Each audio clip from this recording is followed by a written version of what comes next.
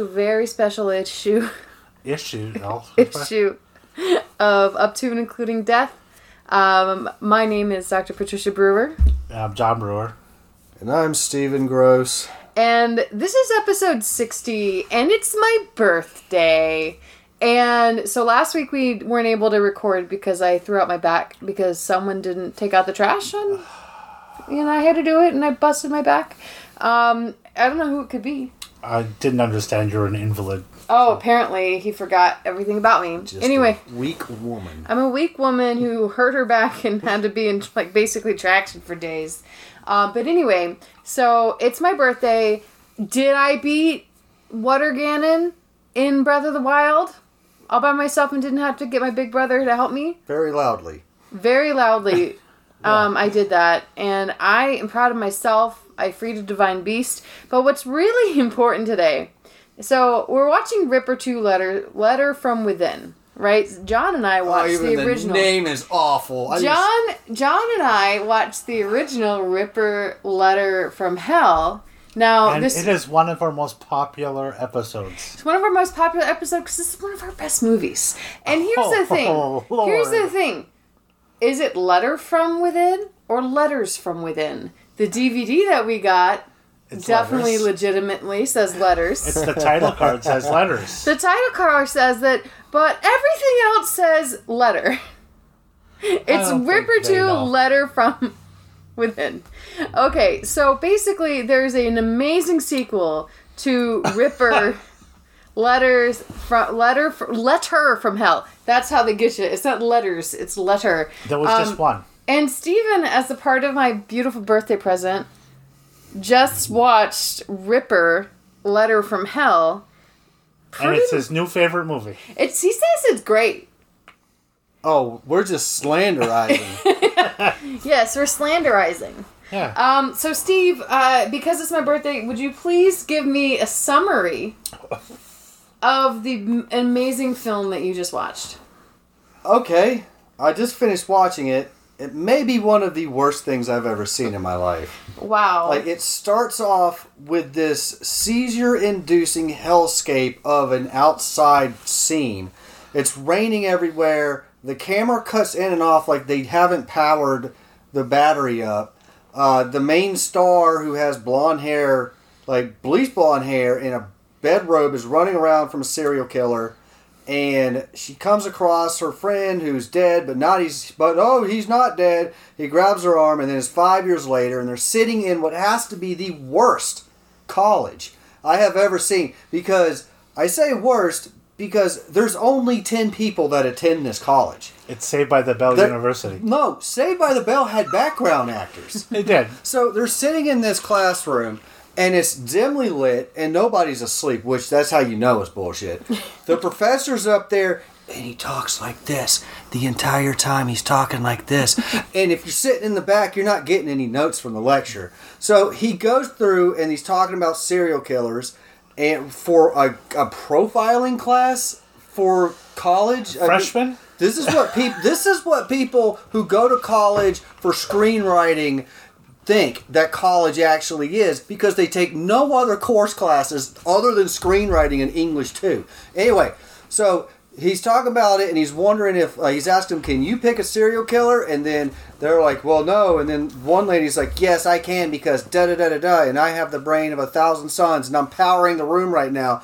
But he goes, okay, that's cool. So he locks the door with a freaking button, and then he goes and he slices some students' throats. But it's okay, because it's just a joke. Gotcha. And so they all skedaddle out, and they go to some weird-ass party that's playing fake Rob Zombie music. This is a really good play-by-play, but please continue. So I think you like this movie. It's a Halloween party. So they're all dancing, and they're all there, and there's some weird, and I forgot to mention that she has a weird-ass friend from school that was at the school with her 5 years ago when the serial killer thing went down. He wasn't involved with it, or he might have been. I'll get to that later. But anyway, he's there, and it looks like he's banged one of the ladies from the school, right? So then the same person in the same mask goes and stabs the chick in the gut. She manages to get away. She runs to a gigantic gigantic person-sized hole in the floor, looks down at the party going on underneath it, screams for help, and instead of going through the hole, runs away, and then she winds up getting, like, crawling out onto some weird chain thing. No, she gets thrown out the window, and she gets her foot caught by a chain. By the way, this will be a theme for all other people killed in this movie. They wind up hanging from a ledge somehow. So wait, just to pause, the person on the chain is not the main character, Molly, who was with the blonde hair in the beginning. The person on the chain is one of the classmates that had sex. And so therefore she has to die first. That's right. Which brings me to another point. All of these people look alike. I don't want to sound racist, but all these white people look identical. Like, I was having to tell them apart by their hair color. Well, one had horrible hair and one had a French accent. Yeah. Which turns out to be true. Like, it's a real French accent. But it sounded like a fake French accent. Yeah. But so anyway, she's dangling there about 30 stories up, out in front of Anytown, USA. Nobody notices, but he pulls up the chain, kills her again, throws her through a pane glass window, and everybody notices that crap. So now, one of their friends is dead. So now this isn't just a profiling class. This is real life now. And so they get together and they start and they decide, hey, we're going to solve this. We are first semester freshmen, but we're going to solve this case. Fuck the police. So, friend number 2 is driving down the road listening. She's blonde. She is blonde. In the Jeep. Listening to generic Gin Blossoms or whatever it was. I think Gin Blossoms. I think that was generic Limp Bizkit. Yeah, generic Limp Bizkit. Is this Europe? No. It's Canada and England. It's and filmed United in, States. But the movie set takes place in the US. Oh, I didn't actually know that. If you watch the movie, you'd think it was made in, like, Croatia or something. Anyway, she's driving down. Croatia's nice. And she's having a good time, not a care in the world, even though her friend just died. Like, literally a week prior. And hello to our one listener in Croatia. Hi! Hey, I love Croatia. No it's offense. gorgeous. I loved Return of the Living Dead 5. The Mediterranean there is so blue. And we have one listener in Croatia. Hi, listener in Croatia. We notice you. Anyway, a big black truck drives up, starts smashing into the back of her. She starts freaking out. And, like, they have, like, this, like, driver, like, kind of a thing. And she's just, like, screaming at the top of her lungs and still maintaining control of her car, jerking the wheel around and stuff. Finally, though, they get to the edge of a cliff and, and they pause and it hits. But luckily for you, the car gets stuck on the cliff edge. So she's like, all right, what do I do now? She looks out, she stands there for about, it felt like 10 minutes just sitting there, collecting herself. So she looks out the driver's side door and the drop off is too steep. She can't get up. So she goes, okay, well, I'm going to get out the other side. And I will say this, as soon as she got up, that car hit the bumper. I thought that was pretty cool. Knocks the car off the edge, and she shoots right out of the windshield.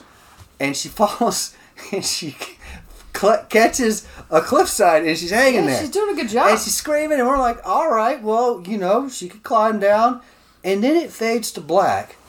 Also, it was implied that she was going to go have sex with someone. Yeah. On the way there, so... It might not have been fake Limp Bizkit on that, because I just mixed her up with the other nondescript white lady in a Jeep. Right, yeah. Who comes later. I don't remember what the nondescript music in this for the nondescript that was pop music. So it fades to black, and it doesn't say what happened. She is like 300 feet above the ground. She's hanging off a cliff edge. The killer guy is looking down. He's got this scary-looking mask on, so you can't see his or her face. Looking down, it fades to black. And then somehow, the masked guy climbed down the cliffside, grabbed her, stabbed her 37 times, they're very specific about that, and then flung her over his shoulder, climbed back up the cliffside, walked her to his car, drove to his wherever he dropped him off, and then dumped the body. And makes sense. So are you trying to say this isn't realistic? I'm saying that there's, like, supernatural aspects to it. Well, this guy must be pretty strong and tall. Must be. Big beefy dude. Whoever this dude is, he is a Chad among Chads. What he is. So, person number 2 dies. Wow, and we're only like 20 minutes into the movie. Oh, and there was like a long talk about like Jack the Ripper at some point in the very beginning, which is what ties the whole thing together. Yeah, because she like schools her professor. Oh yeah. Oh yeah, that's right. This first year, that's what I mentioned at the beginning of this movie when I was watching it. This is like a freshman college wish fulfillment. Mm-hmm. Like, this is written like the screenwriter was just chewed out by their professor for saying something stupid. Yep. And then he or she went home and said, well, I'm going to do, like, yeah. This is like the This Never Happened subreddit. Yeah. Oh, or like... That happened. So it's like, there's this movie called God's Not Dead where Kevin Sorbo, philosophy professor, and he makes everyone write the name God on a paper and step on it, and then gets into a series of debates with the child. So horrible. And the thing is, like, Kevin Sorbo, if you have a PhD in philosophy, you should be able to decimate a freshman on any subject. What are you doing? Also would be fired. Yeah. Dude, there would be, like, there's so many ethics violations. But also, like, you have, like, a class to teach, and the idea that someone would decide to just do... Like, if someone is so narcissistic that they make kids do this, they're not going to let someone else speak.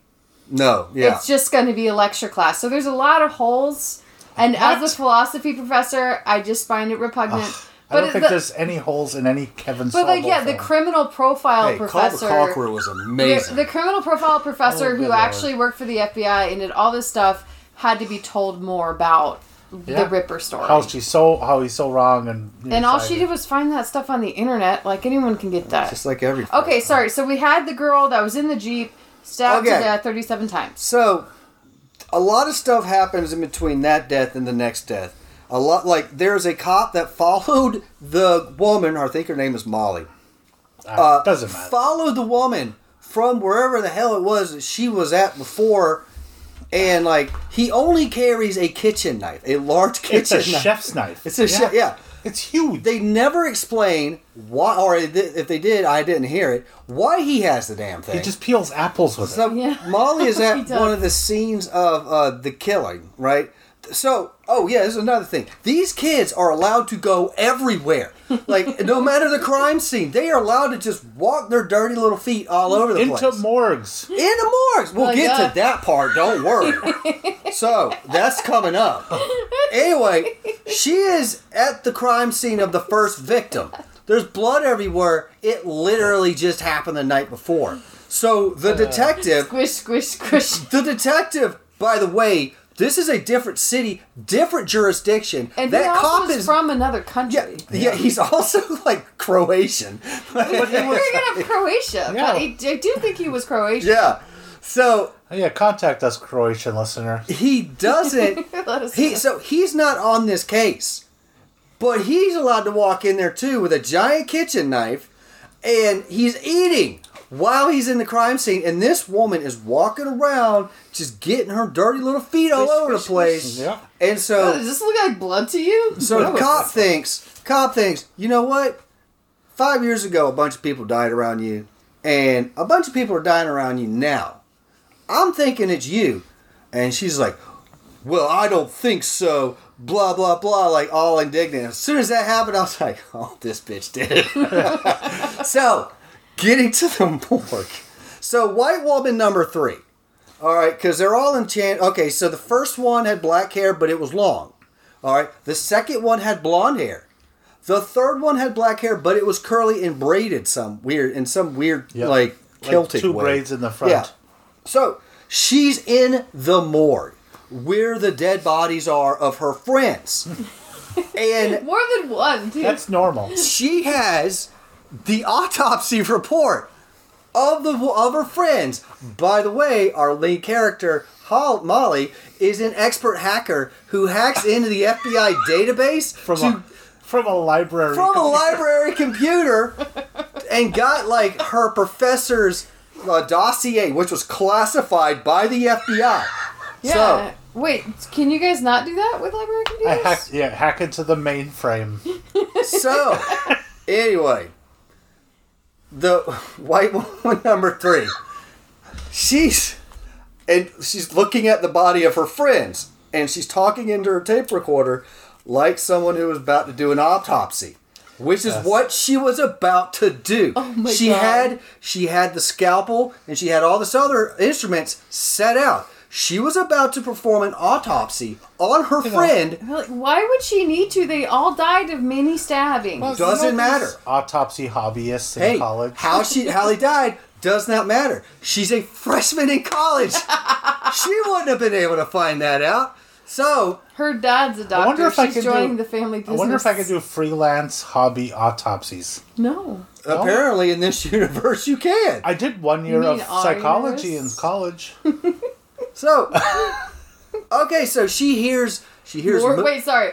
Let me just respond. John has more psychology experience than these children who are doing autopsies. Yeah. So I should be able to do freelance autopsies. This is like Xavier's School for the Gifted. They're like X-Men. Yeah. So without any of the skills, she hears movement in the morgue, right? And by the way, this morgue is big. And all the lights are off. And it has fisheye cameras. Oh, no. Yeah, lens eye camera. Yeah, fish. So she hears it and she immediately runs out of there. She's scared, not because she thought she was getting caught, but because she thought there was a killer in the room with her. Because who else would be in a morgue with all the dead people? So she runs into all these dark rooms and she's hiding. And then the next thing you know, boom! She gets stabbed in the back by a syringe full of yellow liquid, which had not been pressed down. So whatever was in that syringe did not go into her body. She just got injected by nothing. She went into shock. So she passes out, and she wakes up on the autopsy table. And this is where it gets really weird. This is where. Because she's visited by the ghosts of the victims of Jack the Ripper. They're coming up to her and talking to her. And they're saying, don't worry, it'll all be over soon. And they're talking information that she probably has no way of knowing. So this is real. This is actually happening to her. It's just in the zeitgeist, you know that. So the Ripper comes up and slices her belly and, fade to black, just like the other one. We never actually see her die. And we come to, and she's dead too. And the news gets broken. The main character, so they're all decided they're going off to a retreat, and they're all going to lay low, because the killer's there.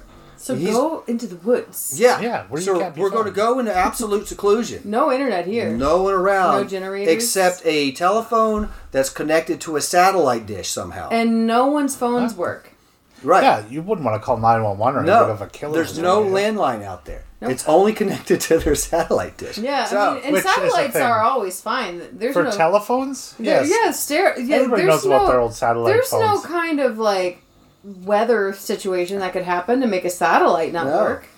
So Molly did not tell the rest of her group that she had survived what probably is the same serial killer 5 years prior. Because it was none of their business, and it's my business. And she told the professor, right? The professor already knew. Who she went to Pound Town with. Well, or not yet. Later? Oh, not yet, sorry. Sorry, Steve. It's all a blur. So, not to Steve. No, this is fresh. I love it. So, Molly's walking up from doing God knows what, and one of the guys, interchangeable white guy, number 2. Meanwhile, around this time is when I beat Ganon. They're all the same because there are nobody but white people. I'm also watching this while Trish is screaming at the top of her lungs, beating the first easiest boss in my Zelda. It was really hard. I've never faced Ganon before. It took her 3 days. She's out there playing Dark Souls. Anyway. And I'm trying hard to get drunk. Yes. So, interchangeable white guy number 2, I think. He runs up on Molly. Runs up and goes, "Hey, interchangeable white girl number 3 is dead." She's like, "Oh dear me, really? My stars." And she grabs her by the arm, hard as hell. And like, "Why didn't you tell us that the same thing that happened to you 5 years prior is happening right now to us?" And you did not say a word about it. And the movie tries to make you sympathize with the woman who put all their lives at risk. She knew from the first day that this guy was after her. It's the same exact killing, too. It's the same thing. It's the exact same thing. And she's like, "Get your hands off of me." And the movie's like, "Yeah, you go, girl." And so... But she did finally wash her hair. No, not yet. Not by this point. I thought that's no. right This when is she washed her hair. after she bangs the professor. Yeah. Spoilers: she sleeps with her teacher. It's gross. And he's like, wash your hair. Yeah, wash your hair before we do anything. Oh, yeah. So she you has smell like a fake Chinese dreads. She has like faux dreads, so they're not really dreads. They're like your hair is so nasty and stiff that you can, just run your hair like a piece of Play-Doh through your hands. So it's bacon hair. Just as a woman with hair, her hair is actually very clean. What they've done is every day they do a wash and a blowout, and then they take a crap load of gel. Why? And they twist it to make it look like bacon. It's dirty. But if you look at her scalp, her hair is clean. Why would they do that? But that's a great question. However, that's not what is happening in the movie itself. No, she's in the movie supposed to itself, be... she's on the run from the serial killer. Yeah. Because it's from 2001. Yeah. I have never seen anybody ever do that on purpose. I mean, in the early 90s they did. Yeah. In the early 90s, in the growing scene they were doing I was alive then, and I didn't Well, never you see were alive anybody. in the UP. What's that supposed to mean? It means you only have people with only beards. clean people? I mean, Only I saw clean that, people and I in was pretty flannel. sheltered. We did, well, yeah, the grudge scene. True. Honestly, I we liked were the that forerunners. look. I honestly liked that look, but she has a bad version of that look. But like the think seen the her lead called Sheryl singer to Crow? Garbage. That's what she looked like. She looked like Manson Shirley always Manson. looked but clean. not good. No. If Shirley Manson had done that hair. Okay, yeah. Okay, but let's continue. So they're all in a fight at the secluded retreat. So she smacks him in the face, and the guy doesn't do anything. Yeah.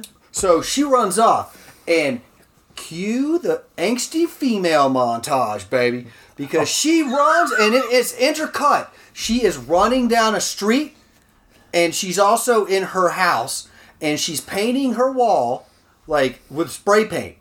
And she's destroying her house, and then it jumps back. She's running down the street, and it's all like, a crazy town video. Lilith Fair music going on. It looks like a crazy town Lilith video. Fair is definitely the vibe they're going for. It was angsty chick soundtrack music. Mm-hmm. And she's like, the only thing it didn't have was her cutting her hair in the bathroom mirror. That's the only thing it didn't have.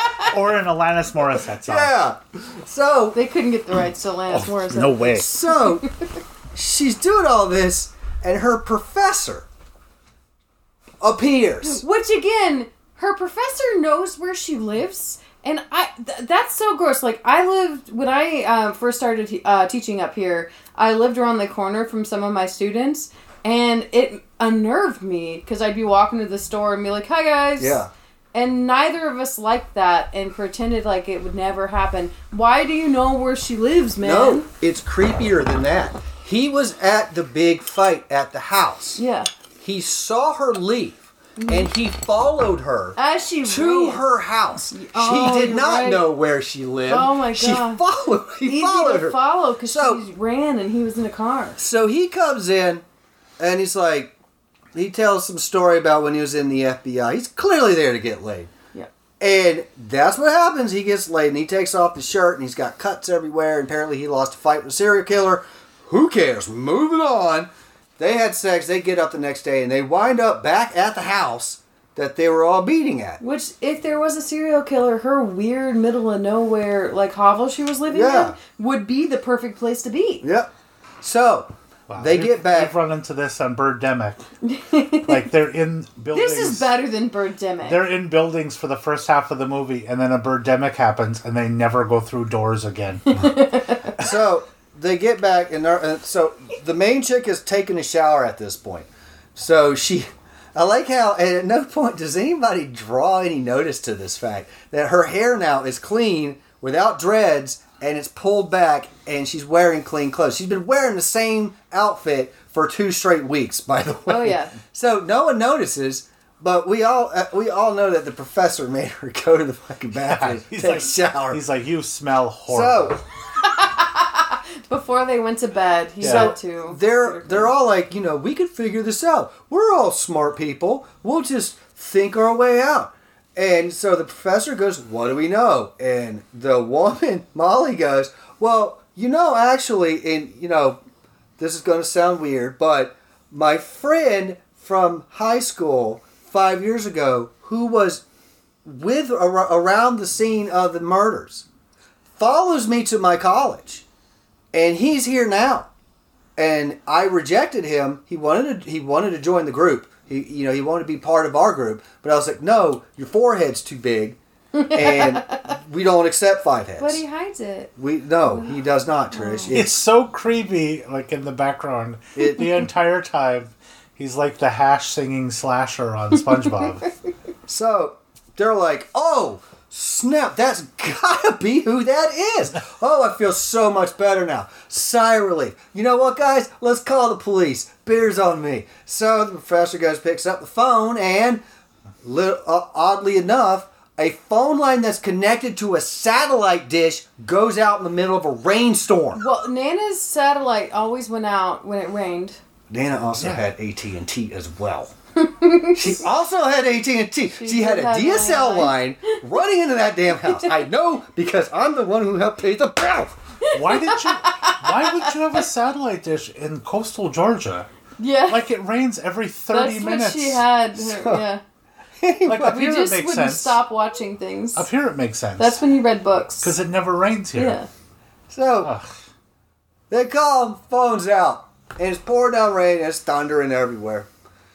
So, by the way, it's thundering, but it's never lightning. No. It's always just thundering. So, They can't afford the lightning. Oh, fuck no. one of them comes up with the idea. They say, listen, this guy's following Jack the Ripper, and he's taking our names, and he's following our initials. And the initials are the same initials of the people that Jack the Ripper killed in the first place. I would like to point out that this is a random classroom with random people. Oh, they were chosen for that classroom, though, weren't they? Yeah, creepy professor. By their initials. I will get to that point. Oh, okay. Which will make what you said wrong, and what I'm saying now, this is a pointless observation. So, anyway, their initials are, the order that they're going to all die in, kind of like Final Destination. Yeah. I couldn't be bothered. Final Destination is way better. Yeah, but like the order, there's an order that they're going to be killed. Because you're sullying the name of. I won't even. I couldn't even tell you what the names are because it doesn't matter. Nope. Oh, anyway, they decide. You know what? We're going to do the smart thing. We're going to hunker down. We're going to stay in this house until morning. And everybody's like, yeah. And at this point, I was like, this is great. They should do this. And then they decide to split up the group. So, interchangeable white chick who happens to be French number 4. Oh, yeah, her. Goes with interchangeable white dudes 1 and 2. Are there just 2 of them? And then the creepy friend from high school? Yeah. Okay. Yeah, he's actually a creepy friend from high school, so he's not interchangeable. And then there's Willem Dafoe. Willem Dafoe. The detective looks just like Willem Dafoe's stunt double. And he talks like he wants to be Alan Rickman. And the professor is a British guy that looks like he is somebody, but he isn't. Jesus. So, they pile in the Jeep. They have a Jeep. It's pouring down rain. Then they're driving down the road, and it's pitch black. It's pitch black, pouring down rain. There's a serial killer after them, who, by the way, the person that's going to be killed next, according to his initials, is driving the car. And he's blaring the knockoff Limp Bizkit. So this is where the knockoff Limp Bizkit comes in. And so they're driving down the road, blaring music, knockoff Limp Bizkit, televising their whereabouts to the entirety of the forest. Everything's fine. And then, of course, the Jeep breaks down. And it dies. Yeah. And so, interchangeable guy number 1 and 2, they do the old movie trope where guys, in high-stress situations, we can't just have conversations with each other. We have to scream at our top of our lungs, threaten violence, and then get to the part. So, and the woman is always going to be the clear-headed one, even though she's just in as much danger as everybody else. So, the guy, interchangeable guy number 2, he decides, and he's kind of like the group leader, but it's not really because he's only been on screen for a grand total of 20 minutes this entire movie. He decides he's climbing up the mountain to fix the satellite dish. which apparently is up the mountain. Before he says this, he says that he has no idea how to fix or maybe a car. leave the mountain or not have gone into the middle of nowhere in the first place. But you can't fix a satellite dish when it's in heavy rain. Before he said he was going to fix the dish, he says he has no idea how to fix cars. I have no idea. I don't know what I'm looking at. By the way, I'm going to do complex technical repair on a satellite dish up on a mountain in the middle of a rainstorm. Maybe there's a bear on it. So he takes off. And what happens after this is probably the best part of the movie. It's the most nonsensical part of the movie. But it's the best part. So, number 2 gets out. And he's like, well, all right, woman, you sit behind the car with the wheel. Do not start this car until I tell you to. Which is important because he's driving a Jeep. And Jeeps have enormous little fans that will cut your hand off if you stick your hand down there. Yeah, you can't do that. So, this guy says he has no idea how to fix a car. But he's familiar with how Jeeps operate. And that wasn't his Jeep, by the way. I don't know where it came from. So, he gets back there, right? And the French lady, she's there, and she's behind the wheel, and she's like, all right, I have one job. I ain't going to fuck this up. And he's just sitting here. Just waiting. It's like waiting for him. It's like when your dad is working on the car. Yeah. And he's like, stand behind there. Sit behind the wheel. Turn the key when I tell you to. And you're like, that's your whole universe. Oh, God, don't mess this up. I did that with one of my children, and she nearly put my car into a snowbank. Yep, that's fair. So that's what she's doing. He's over there, doing his thing. And he's trying to work on this car. And there's a loose wire, apparently, which he knows how to fix, by the way. But don't worry, he doesn't know how to fix cars. The French lady's sitting in the car. And out of nowhere, boom, she gets knocked out. Like with a pipe or something like that. Excellent. So she screams. No, she screams real loud when this happens because the guy grabs her first. Yeah. She's like, oh my God, no. And then boom, pipe. That guy who's working on the car is, 2 feet away from this? And is oblivious. Even closer because his head's in the car. Yeah, Jeeps aren't huge. He does not hear any of this. And I'm surprised I know the rest of the house heard me screaming at the TV at this point. Yeah, I did, yeah. So, he's working on it, and he's getting it to where it can start, and all of a sudden the car starts. Just like that. And he pulls his hand back, he's like, what are you doing? I told you not to do, blah, blah, blah. And he's like, okay, back to it. Sticks his hand down again, and there's this like long 30-minute hold your breath suspense scene where he's doing it and the car's about to start. Killer starts the car. Hand gets caught, right? The hood falls down on his hand. The woman wakes up. The killer bolts.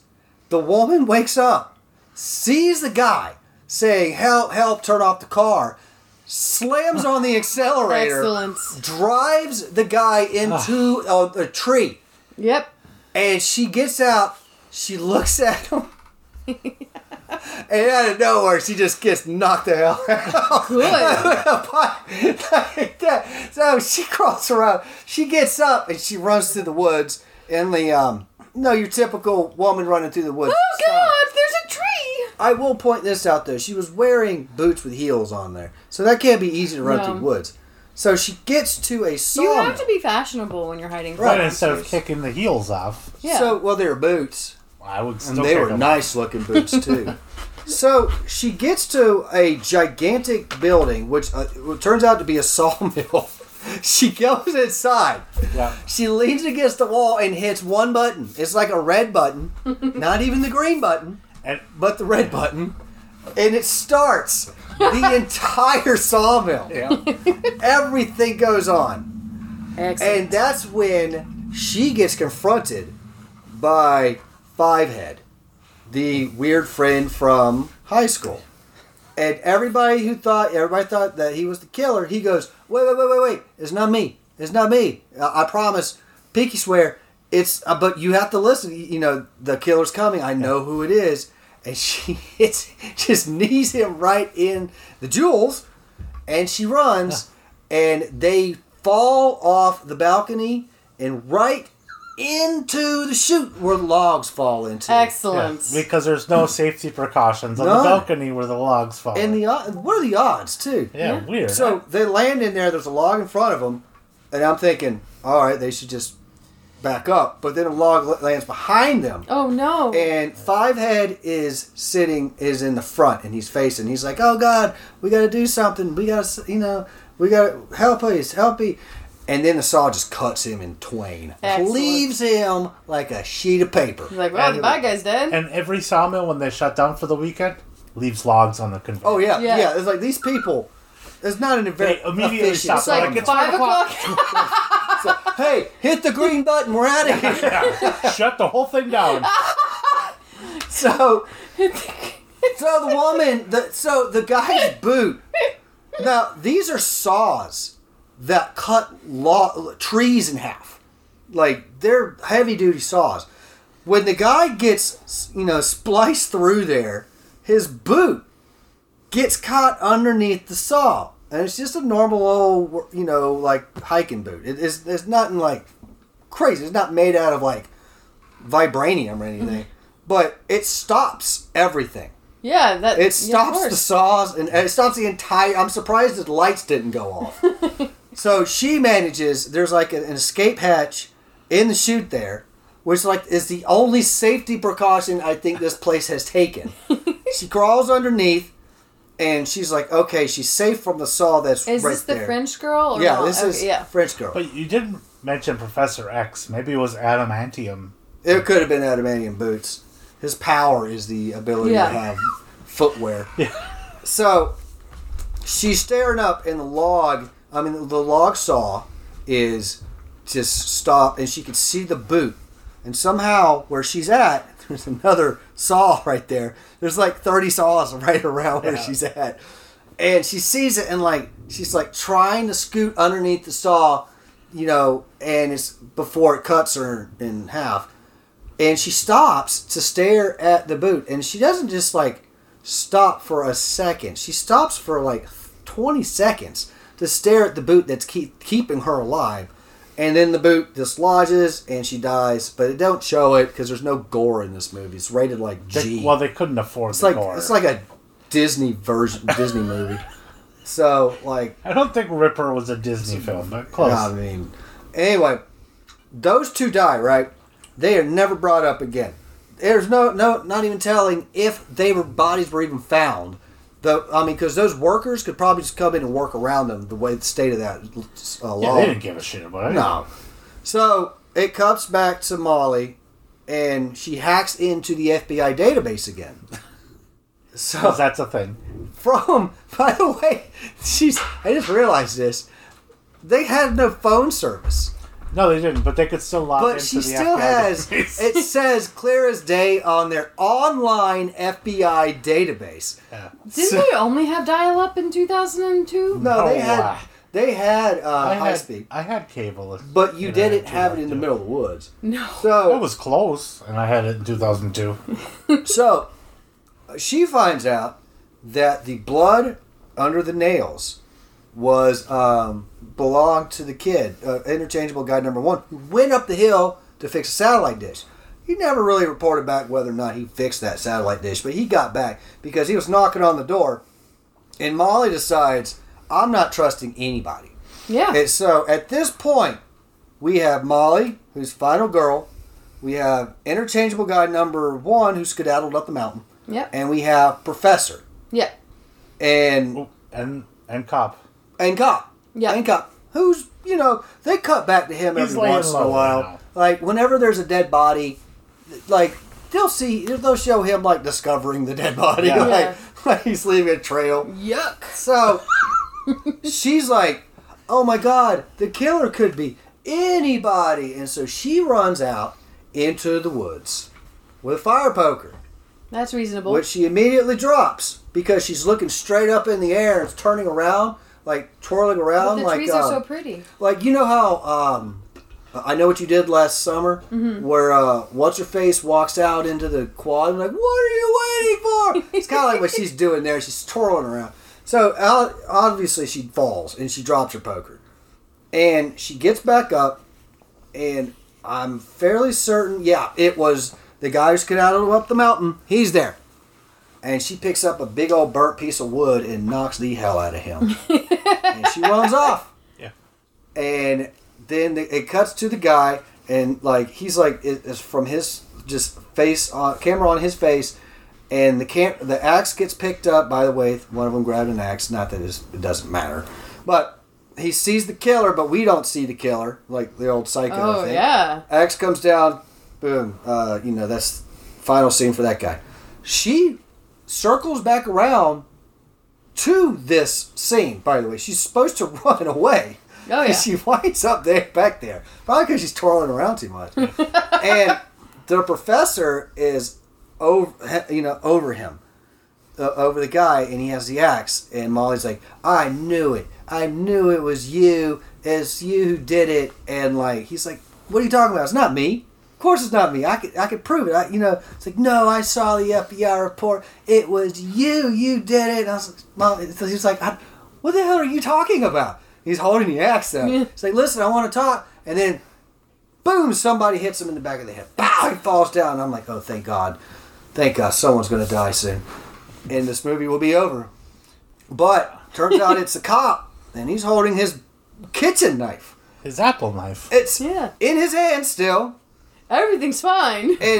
But like, he walks up to Molly and Molly's like, no, don't kill me, please. He's like, what are you doing? Shut up. And she's like, okay, I believe you. He's holding a knife. I have a necklace. Yeah, he's like, this is the final clue. This is what we've been waiting for. So, she thinks back, while this is happening, she sees a vision of the blonde lady from the beginning of the movie. Which is her. Yes. We're not supposed to know it's her, but we all know it's her. No, we know it's her because they told us that it was her. So, she walks over, she puts her hand on the professor. That's how we know it was the professor who did it. And she was like, no, it's like the cop who was manic at this point. We have the proof. This is the final piece of information we need. It was like a necklace. He's giving it to her. It was like an old... Get your DNA on it. Cross. It was a crucifix. And he's like, this was at the last murder. But it was like an old, dirty dress, too, with blood all over it. So, cuts to, and all that happens... And then it's like this weird, flashback to the beginning of it where the Molly was running from the killer. And it turns out Molly was the killer. She's holding her own apple knife, but it's not for carving apples. So it's for carving Adam's apples. It goes like that. 5 years later, the professor had been arrested for the murders that Molly did. And he's on death row, and he's being executed via electric chair. 5 years, Because we still do that. Because that takes 20 years. Yeah. But 5 years if you have no appeals. Yeah, if you're living in Texas, maybe, but it takes a while. Oh, Texas, it's 30 minutes. Yeah. What did Ron White say? We have a drive-through. So, 5 years later, it turns out she is a successful writer. I guess she got her degree. I don't know. They never specified, but she's going. She's got black hair. Yep, and she's all proud of herself that she beat it. And she walks out of her hotel room into 1888. I am not exaggerating. She walks into 1888, the year of our Lord, 1888. Yeah, that's right. And she's still dressed like it's 2001. Yep. Yeah, Rob Zombie came from 1888, right? I mean, he wishes he did. I bet he smells like he did. Yeah. So, she's walking through this dirt-covered street in the middle of... I guess it would have to be London, because it's Jack the Ripper. Yes, of course. And so... She was Jack the Ripper, right? Yeah, that's what... She was Jack the Ripper in 18... Yeah. And then she wakes up in she's reciting one of the letters to herself, too. But then she wakes up, and she's handcuffed to a hospital bed. And she's got that red hair again. Yeah, and she's screaming at the top of her lungs. So the question is that's the end of the movie. That's the end of the movie. And we're about to find out what happens. And what I love is, Steve, as my birthday present, you just spent 45 minutes telling me the plot to Ripper 1. And so now we get to watch Ripper 2. So not only did you have to watch it the first time, I had to relive it. You just relived it. And it sounds like it made a pretty good impression on you. I think you've come around to liking it. No. This is by far one of the worst movies, and not in a good way. But I think that the cinematography was bad. What? The clothes Was generic. The setting It took place in 3 rooms. The acting Was stilted and awful. You forgot about the music. The music I'm surprised they weren't sued by the original bands. Okay. So we're going to be watching Ripper 2 Letter from Within, which... Letter or letters? It's letter. It's singular. So the title card says letters. The title card on Wikipedia right here, that's the original, probably, poster. We have the DVD. Yeah, we are the only 3 people that will ever see this movie. John, it doesn't matter. You yourself said I had that a hell of a time finding this DVD for you. And you said that Happy birthday. Thank you. Happy birthday to the ground. Yeah. No, you yourself said that it looked like it was just a burned CD that someone made. Yeah, it was wrapped, but it had scratches on it. No, that's the official release. Yes, it comes with scratches. We're like, we hope you can't watch this. Okay. We hope you can't watch this. It's written and produced by John A. Curtis and Pat Burmell, right? It's directed by Jonas Quastel, starring Aaron Carplunk and Nicholas Irons. Aaron Carplunk plays Molly, the main character from the last one. So wait. What's her name? Aaron Carplunk. Okay, because A.J. Cook played the first one. Yeah, so this is a different one. Oh, God. We're not having this was so bad that she didn't want to be connected to the actress. The actors and actresses would not come back either. No, but so here is the only plot summary that exists, because there's not there is a little thing for it on Rotten Tomatoes. There's a thing for it on IMDb. Neither of which have a plot summary. But there is a plot summary from Wikipedia that reads like a scene from I Think You Should Leave. And the greatest show on TV. Here we go. The director of an asylum offers to the serial killer Molly Keller a chance to be submitted to a pilot unconventional experiment in Prague in the Visa Institute. Molly accepts and she travels to the clinic where Dr. Samuel Visa developed a treatment using a virtual world, and Molly and deranged youngsters would be trial subjects. However, something does not work well in the experiment, and when the patients die in their trip, the same happens in the real world. I would like to point out that Prague is in the Czech Republic. It's called Czechia now.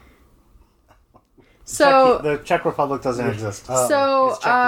I like that his name is White in English, translated from German. Yeah, so this came out in August of 2004 and is only 89 minutes. Yay. Sweet. That's probably the best part of this film. So, according to the horror site Vegan Voorhees, which is like... I love that.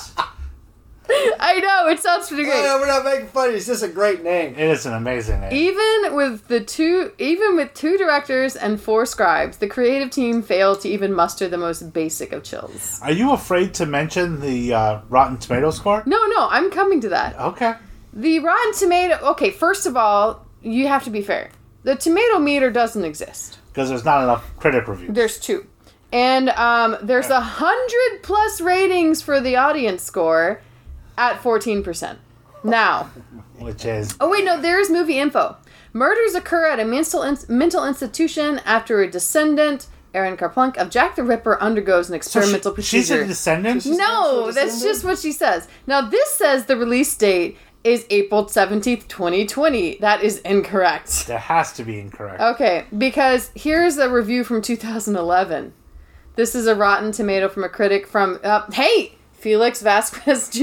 Hey, we've read his reviews a few times. From Cinema Crazed, has one of the most nonsensical stories I've ever seen in a film. God. Bill Gibron from DVDTalk.com in 2005 said, "Let's get the title-based buffoonery out of our collective system, shall we? Yes, Ripper 2 is a ripper-off." That was a horrible pun. A rip-off of what? Okay, Boo. now, okay. Boo. I'm going to read you some of the reviews. There is a 3-star review from Steve D. from June of 2020. Steve G or D? Oh. Steve D. Sorry, guys, I have seen it. He says, effective, a horror film that I think surpassed the original. This guy sounds wow. This guy sounds like an idiot. And then, spoilers, Jill the Ripper, says Nate T, 2 stars. this doesn't offer much other than that, but still a good time killer. See, that's good. And I'll give you one of the Give us a 1 star. The 1 star. An almost incomprehensible sequel to a decent slasher film. I don't understand what that means. Is there a parent's guide? There's not. We could make one. Ripper 2 attempts to blur the line between dream and reality, but in a way that is completely stupid instead of intelligent or intriguing. So it's just like Ripper 1. The film almost makes no sense. And not because it's too complicated or experimental, but because the writing sucks. So it's just like the first one. Yes. If this one makes the first one look comprehensible, this is bad news. Okay. It's 50 minutes into the podcast. And we haven't watched the film yet. Let's turn on this movie. It's only in 89 minutes, though, so we're going to be fine. We might end up just watching the whole thing and then coming back. I kind of want Steven to give us, like, another review. It's increasingly angsty. Actually. Just like Jill. I feel like... I forgot her name from the first film. Molly? Molly. Yeah. No, I made that name up. I don't know if that's actually... Molly is the character's name. Is it? Okay. Yeah, Oh, the main character. I made that up. All right, let's watch the film.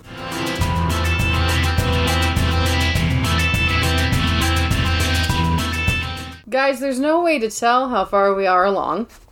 Too far. And not far enough. Both. Again, it's only 98 minutes altogether. What? I thought you said it was shorter than that. I thought it was under an hour and a half. Yeah, 98 minutes. You That's said an hour 89. and 30 minutes. That's an hour and 38. Oh. You said 89 minutes. I did? It's 89 minutes. Okay. Okay. Oh, God. Those 9 minutes are between life and death. So, it's unclear if it is known that she's an actual serial killer. It's unclear everything. Well, first of all, the actress is very different. Very. But you guys had some stuff to say about her qualities as an actress. What?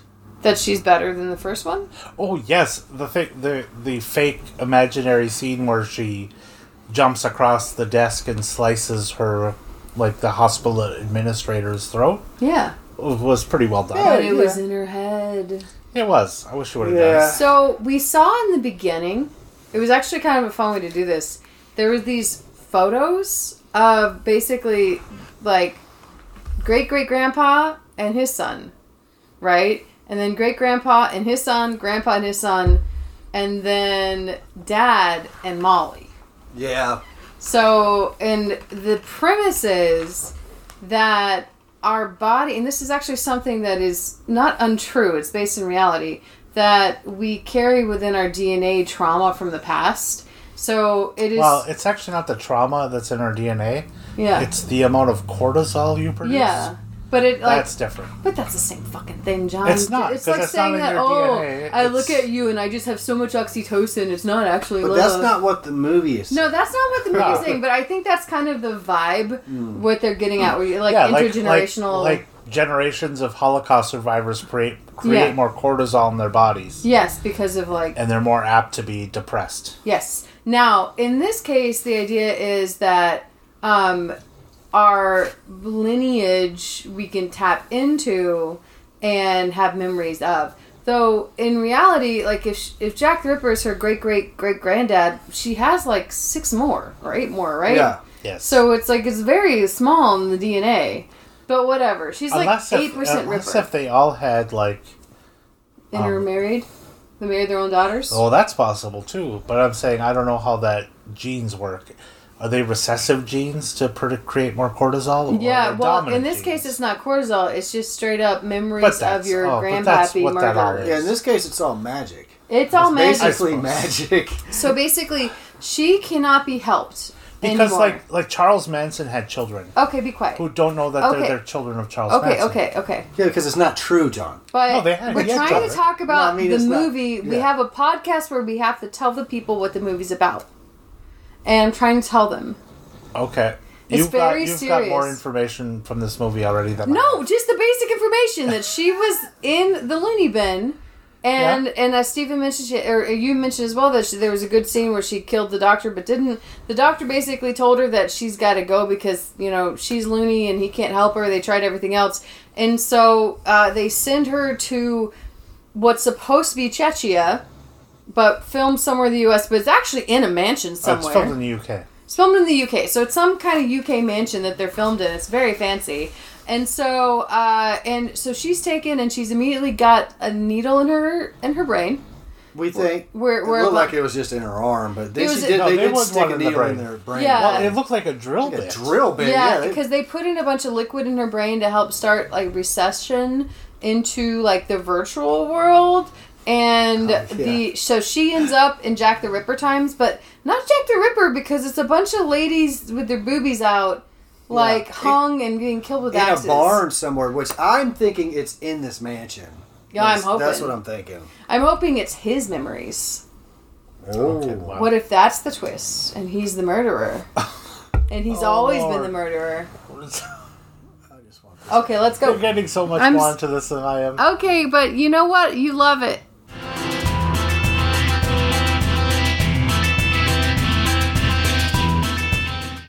There's a glitch in the Matrix, guys. There's a glitch in this movie.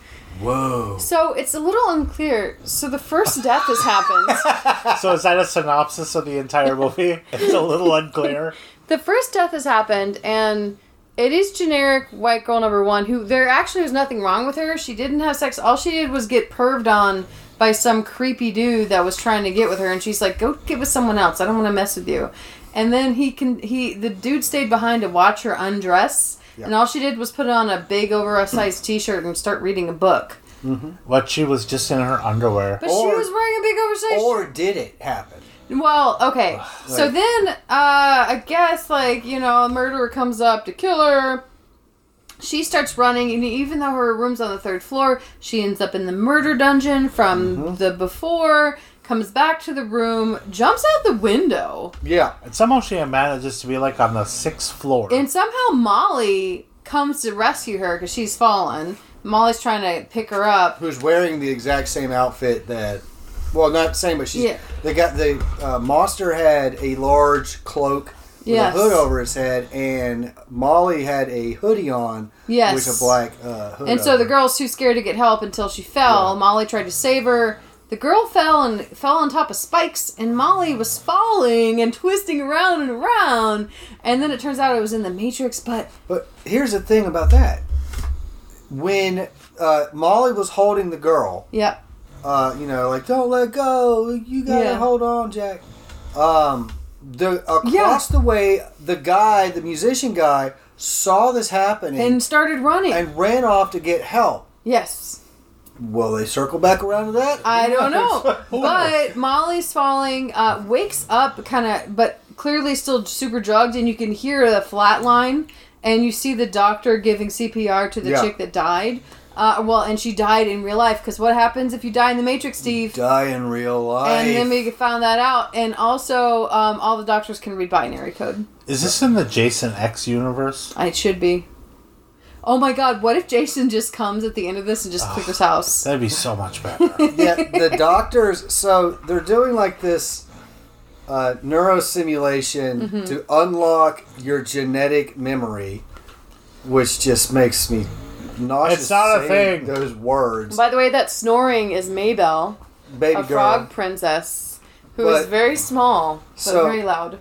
While their information that they receive from the scans that they run on the brain are in binary for some reason. And not only that, the doctors that are operating on her can glance at the screen and read the binary. Yep. Which is impossible. And it's also not... I wish I was snoring I don't know a lot about computers and programming. I don't think it looks like that, with all the ones and zeros coming and crossing vertically and horizontally. What, programming? Isn't ones and zeros at all. You can't see them. No, it's... They're done in the background because you don't need to see them. If A happens, allow X to... Yeah. Yeah, so... Yeah, it's pretty great. That brought me back flashbacks to when I used to program in the if-then So, sequencing. Molly has been told that the other girl has just gone back to England and that she's fine. She's gone up to a farm upstate. Yeah. That's what happened to that dog that bit me when I was a kid. Decided to, insert pin into doctor's throat. But didn't. But it was a ballpoint pen. You could probably do a lot of harm with that. I don't think she can. She's murdered so many people with other. I know. But she usually has knives. I know, it could be the doctor the whole time. Let's go.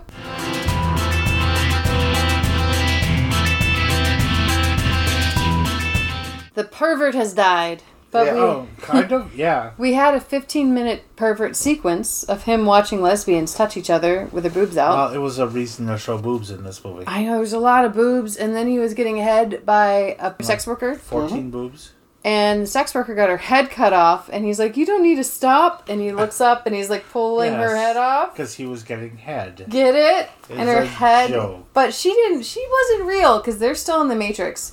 Because there's this weird thing where, like, they think that like, things are shut down for the day in the lab, so they get this weird, like, tour of Prague. Yeah. And the doctor's being, like, so creepy.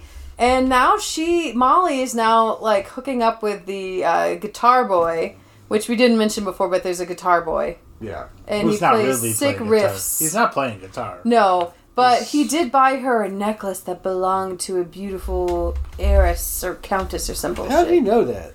He was just making some nuts shit. It's just a random necklace. He walked out of a gift shop. Everybody is still in the Matrix. The doctor came out and was creepy, but it turns out it wasn't really the doctor. It's probably the figment of her imagination that is like Ripper or something. This hurts my head. And they're in the simulation. Mm-hmm. They never left the simulation. And there is another entity within the simulation. But they're out of the simulation right now, though, right? No, they're in the simulation talking to each other. But the simulation has been shut down from within, so the doctor can't get them out of it without making them brain dead. Yeah. Because if you are taken out of the Matrix before you're taken out of the Matrix, before you pick up that phone call, you die. Then you die. So basically they have to find a phone box? Okay, let's keep going. This is too much. It's a great movie, John. What?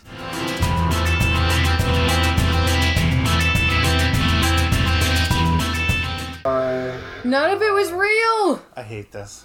Okay, so I hate this so much. The only black character who was definitely British, we could tell because of the way he said flashlight, because it felt so foreign to him. He dies, and everyone else dies. The boyfriend dies.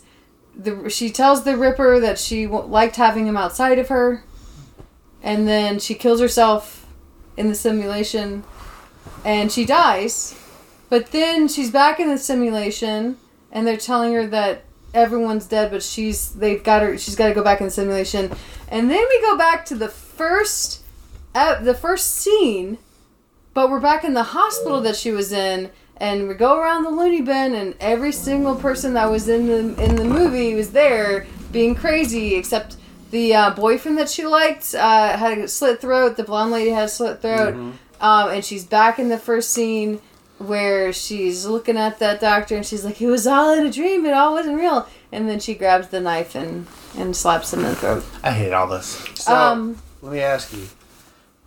Did she do that out there? I don't know. Because she was in the room. Or did she do it before she was taken in and they didn't realize, and the doctor didn't realize because he was so busy? I don't know. I don't know either, but I had a really good time. It was a very good birthday, and I really appreciate you guys. I think you liked seeing how frustrated we both were. Yes, it was really good for me. That was bad. Can we get a Brewer's Brews up in here? Yeah, I had a whole bunch of Bell's Kentucky Mule, I believe it was called. Yes, Kentucky Mule, which was pretty delicious. Okay. I think Steve and I have both been drinking water. Were you drinking sweet tea? No. I had to get drunk for this. Water. Okay. This was bad. Yeah, you didn't have to get drunk. You already came to the... Okay. Okay, so Gross's Corner. Let me have this. Gross's Corner, Steve? The entire film. Oh, man. John says it's the entire film. Yeah, the entire film. This, I am upset that 89 minutes of my life. But you know what? This was better than the first Ripper. No, it's not. You know why? Because the first one was so stupid, I had to yell. I was yelling at the screen. This one was so unremarkable that I could not. If you were to ask me what happened in this movie, I could not tell you. So here's the thing. But the costume design was better. I don't care about any of that. Okay, hold on. Here's the thing. When we started watching this, I was pretty sure I'd seen Ripper 2. And then up until the end, I was like, I don't think I've seen this movie at all. Until the end, where I was like, I've seen this movie. But you're right. So it was that unremarkable. Well, up until the end. The end didn't make any sense. Well, yeah, it was all in her mind the whole time. What was? Who shot JR? Nobody. It was all a dream. This whole thing was stupid. Who's dead? The grossest corner for me is all the boobs. I don't want to see boobs. There was only like 14 boobs. There were so many boobs, and also, why are you counting boobs? You just lost count. I was estimating boobs. Okay, so we did the Bruce and Gross's corner. What is next, John? It is from the Stephen King wheel, which is the massive wheel. So massive. Of all the things that must be better than this garbage. And it doesn't even have all of the sequels. No. The Shining. The Shining. I just put that on there so I would know that there was version? more. The original. Oh my god, that's a long movie. Oh man. But that means it's going to go on the sequel wheel. Yeah. There was a reboot? That movie, no. They made a sequel to The Shining called Doctor Sleep, and that movie was amazing. But we will have to hit the reboot first. Yes. The miniseries with the guy from Wings. I remember that one. I love the guy from Wings. Yeah, God. That was good. That comes first. You got me so excited. But we're going to watch the original first. Okay. Yeah. But this means... The original? the miniseries. The miniseries is not streaming anywhere. So this means this goes on the wheel, and I'm going to have to fucking buy the miniseries on DVD. Maybe we'll be lucky and it'll be attached to a bunch of others. There is one that's attached to a bunch of others, but we have all the others. So I might have to find a solo... Maybe whoever sold us this off of their CD-ROM will also... They are laughing that I bought this from them. Hey, happy birthday. Thank you. Happy birthday to me. It's still my birthday for another 55 minutes. Thank you for listening and being there with us. What's really funny about this is that we were 50 minutes in when you were finished with your recap, Steve. And it has been 16 minutes of podcasting since then. I think we've broken Steven, John. Yeah. Well, I think the 50 minutes were plenty... Like, that last 16 was just garbage. This movie's awful. I think it was not bad. I just am very surprised that our podcast is going to run a normal length.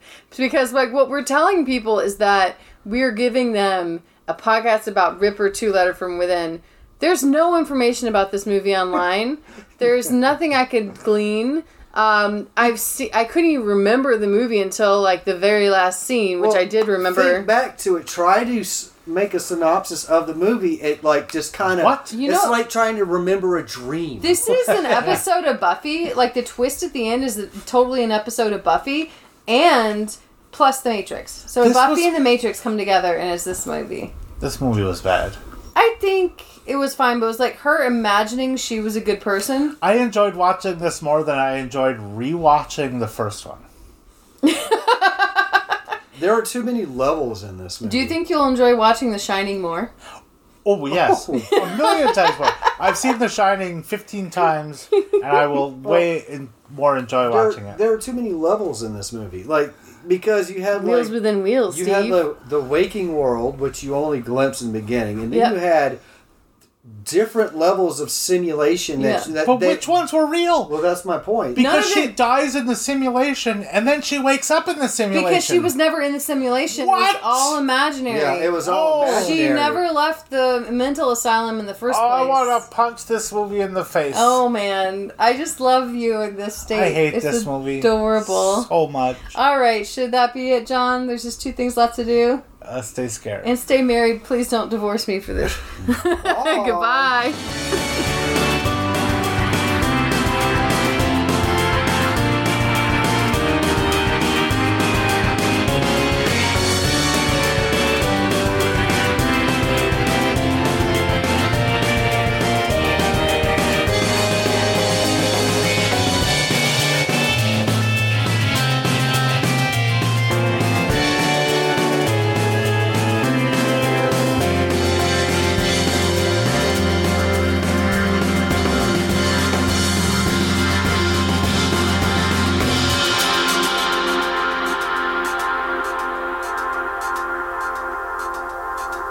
The intro and outro of our podcast is Fire and Ice Rock Mix by Stefan Kartenberg.